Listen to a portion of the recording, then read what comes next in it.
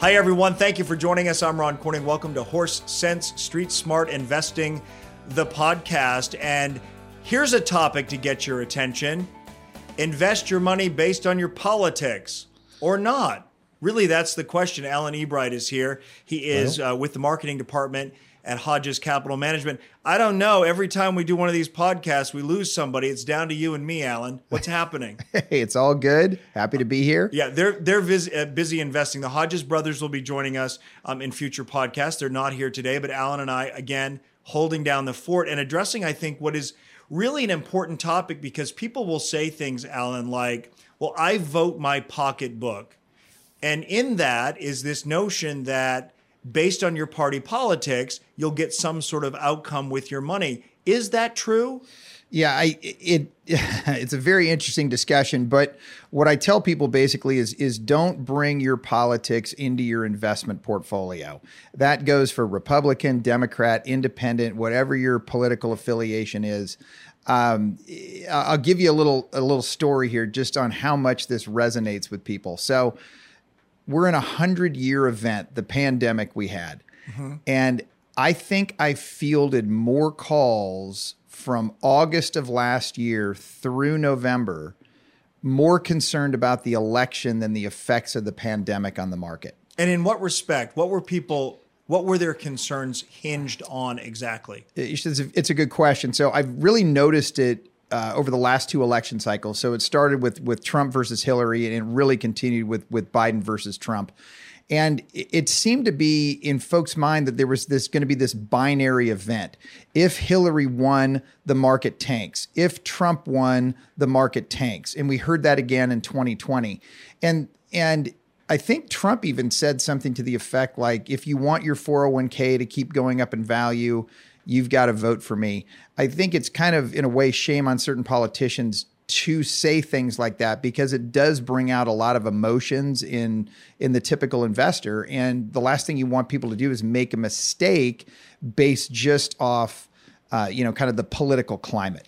Well, I want to break this down step by step and so here's the scenario we'll say.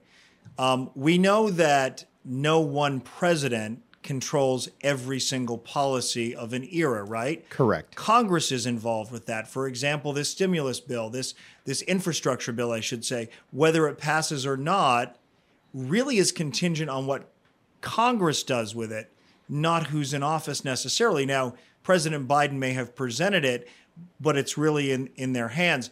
Isn't the challenge when it comes to your money and politics is making sure that you align your portfolio with those companies that might be thriving under certain policies that may or may not be driven by the president, him or herself? Sure. There's some of that that exists. Absolutely. And to your first point about, sure, there's a president that's elected, but to get laws passed, you have to look to both the House and the Senate. Right. And when you look deeper inside the House and the Senate, you've got people that are hardliners for their respective party and people that are moderate for their respective party. And what's in full view of everybody right now are the two moderate senators. You've got Kyrsten Sinema from Arizona, the Democratic senator, and you've got Manchin from West Virginia, and he's a moderate Democratic senator. The interesting part about that is when you look even a layer deeper at the state level legislatures of Arizona, it is a Republican supermajority. So they have a Republican governor and their own state legislature is Republican. Mm-hmm. And the same goes on in West Virginia. So those two politicians have to be very careful with big pieces of legislation and how they vote. And you're seeing it right now. They're talking about it every day. And that's just kind of the how the tide changes with politics. Well, there's some reason to believe that because President Biden is very much about clean energy, because he very much believes in climate change, that companies then that are in that business, right, in the clean energy business, are going to do better on his watch. But there's no guarantee of that, is there?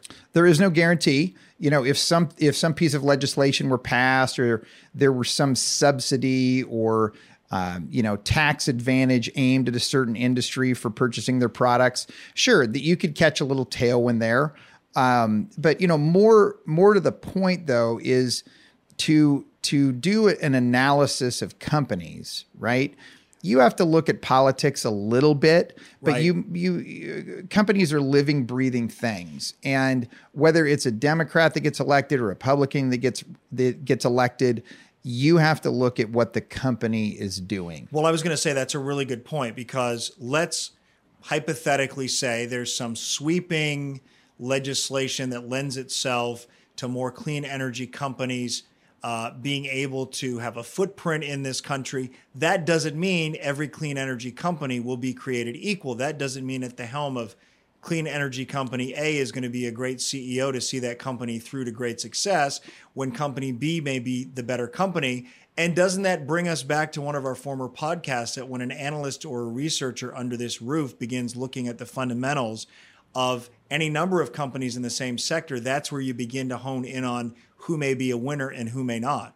Absolutely. I mean, you pretty much summed it up right there. There's going to be the overall backdrop of what's driving the entire industry. Mm-hmm. And so there's 10, 15 companies, 20 companies in that industry. Then you have to pick through and figure out which segment of that backdrop that they're capitalizing from.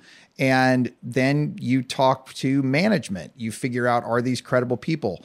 Does management have actual ownership stake in the company? If so, how much? These are the things where our analysts do these deeper dives into the fundamental of companies to help us choose stocks. Well, we also look at history for some idea of how things might play out in the future. And if you look historically, there really is no one party that has had more or less success in the markets over decades, right? You look at the crash in '08 that happened on President Bush's watch. The recovery happened under the Obama administration. You could look back even further to say the collapse in '08 was set up by policies that were passed during the Clinton era. And I only say that to say, couldn't it be that the effects of our politics on our economy is a lagged event? It may not happen for a while. That's a very fair statement. And when I talk with people who tend to get worried about politics and the effects on the market or the effects on their portfolio, doing a little review like you just did with me, historical review, is great. So, I mean, you had Ronald Reagan's second term, 84 to 88. We had the 87 market meltdown on his watch.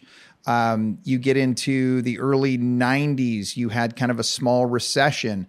That was Bush. Then came Clinton. The tail end of Clinton was the dot-com years, 98, 99, 2000, incredible years in the market. And then we went through, a 2 or 3 year downturn after that. So to make your overall investment thesis on, is it a good time to get in or out of the market based on who's going to become president, is not a wise decision. Well, literally what the conversation that we just had leaves me with the impression that you absolutely cannot hinge your investments on any particular politician, political party, or, and you touched on this earlier, what they promise while on the campaign trail. Oh yeah, that's definitely one of my favorites. You have to remember, the politician's first job is to get elected, and their second job is to get reelected. So to get elected, they're going to tell their constituents pretty much everything that they want to hear to get their vote. And yet there's still speculative investing, right? There are companies right now that probably are riding high via their stock price and appear to be riding high because of their stock price, because people are speculating, not to keep using the same example, but it's a valid one, speculating that EVs and clean energy are the future. Therefore, they're pouring a lot of money into it. What if legislation for that reaches an impasse? What if it doesn't happen? Are these companies, some of them, at risk of not being as valuable as they appear right now? And is that what you all root out here on a daily basis? Yeah, it's another good question. And, we saw that if we go back to 05, 06, 07, a lot of the clean energy companies were heavily subsidized by governments, either state or federal. And you can't base an investment decision on continued subsidies. Mm-hmm. You don't know what's going to happen out there. And if the subsidy gets pulled and the company doesn't have maybe the access to get fresh capital from the capital markets, or they're not generating positive cash flow to sustain themselves, that is a situation that you do not want to be in as an investor. All right. So people who said last summer and into the fall, if Biden is elected president, the markets will crash. I heard that from more than one person. Here we are now, and the markets have seen a couple of down days, but are trending up and up and up. We don't know for how long it will last. We don't know what the next correction will look like, but they clearly did not crash. You would say what to them? Yeah, I mean, that's a very astute observation. And the reason why is we're pretty much at political gridlock. Even though we've got a Democrat president, we've got a Democratic House, and we've got a 50-50 vote in the Senate with Vice President Harris being the tiebreaker, it's still a pretty divided camp, going back to what I said about those moderates. The market loves political gridlock. And the reason is they can't get to any consensus. And the last thing the market needs is any curveballs of new legislation thrown its way. What about people who seem to be so connected to their political values? Their values are so tied to their party affiliation. And they're invested in things that they don't even realize maybe run counter to what some of those values are. And they retire pretty happy because that portfolio looks pretty good. Do they care? Do they care that they've made money on something that they said they didn't stand for? That you get a whole different, you get a whole lot of answers from that.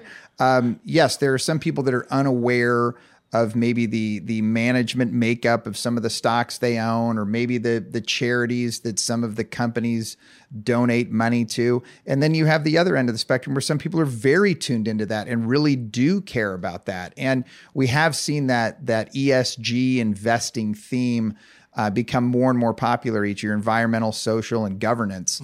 We're actually going to do a separate podcast about that in future episodes. So in other words, somebody who is so strongly, well, for example, I have friends who don't eat meat for ethical reasons, and I know for a fact would want to know: am I investing in this mutual fund in anything that's related at all to the production of meat? And if the answer is yes, they perhaps don't. How often are advisors met with those kinds of questions and convictions from an investor who says, I don't want in that because it doesn't align with my values? The answer is it just depends. And one of the things we do with new clients here is we ask them that question. You do? Yeah, absolutely. You say, is there anything you absolutely don't want to be a part of? That's correct, because the ones that have been around for a long, long time are called the quote unquote sin stocks: drinking, smoking, and gambling. Some people say, I don't do any of those, do not invest $1 of my money in casino stocks, anything to do with cigarettes, vaping now, or alcohol consumption. So alcohol producers, if you want to go another layer, maybe there are some very environmentally friendly people that don't want to own oil companies. This is all based on a person's personal philosophies, and that's fine. And we can address that, and we can exclude certain things in our separately managed accounts for those types. And there are people, and I'm not calling them hypocrites, but it's contradictory in nature, let's put it that way, where they might say, my family comes from a long line of oil producers. I believe in oil. And their advisor says, well, there's a shift, and the shift is going the way of clean energy, and I think we should put some of your money there. And they say, okay, well, if that's where you can make me some money, that's all good. You have that too, do you not? You do. You've got people when that are very grounded in their beliefs, and they say, no, thank you. I'm going to stick to not investing in things like this. And then there are other people where you put money into the equation, and sometimes they go, well, okay, maybe that would be okay. Yeah.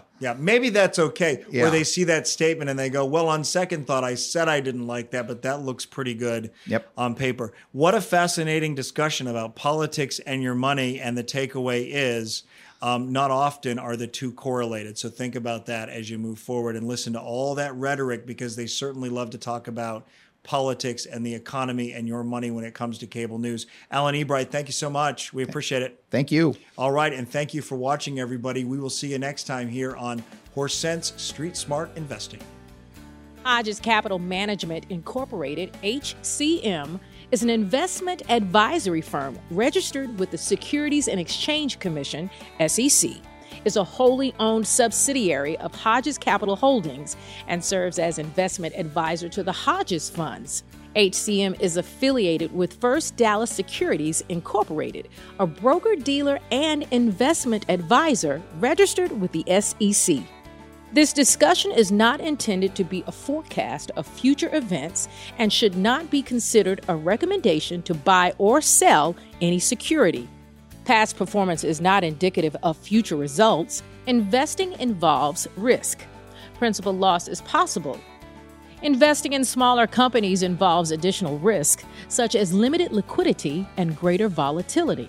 No current or prospective client should assume that information referenced in this communication is a recommendation to buy or sell any security or is a substitute for personalized investment advice from your individual advisor. HCM does not provide tax or legal advice. Consult your tax or legal advisor for any related questions. All information referenced herein is from sources believed to be reliable and is provided as general market commentary and does not constitute investment advice. This material was created for informational purposes only, and the opinions expressed are solely those of HCM. HCM shall not in any way be liable for claims and makes no expressed or implied representations or warranties as to the accuracy or completeness of the data and other information. The data and information are provided as of the date referenced and are subject to change without notice.